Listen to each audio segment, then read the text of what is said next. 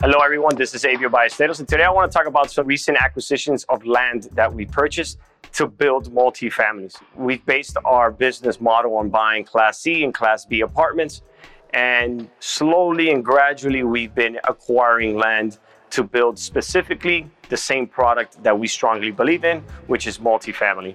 Now, why are we in this space? Well, for one there's a huge demand for it.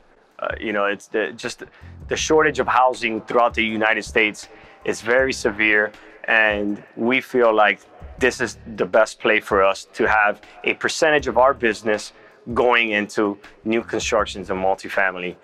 We particularly have targeted Tallahassee, Atlanta, and a neighborhood called Covington next to Georgia. Now, we're targeting those neighborhoods because the growth is incredible in those areas, and there's a big demand for it. So when there's a demand for a product, might as well get ahead of it and get into it and build it. And that is one of the reasons why we are jumping into building multifamilies.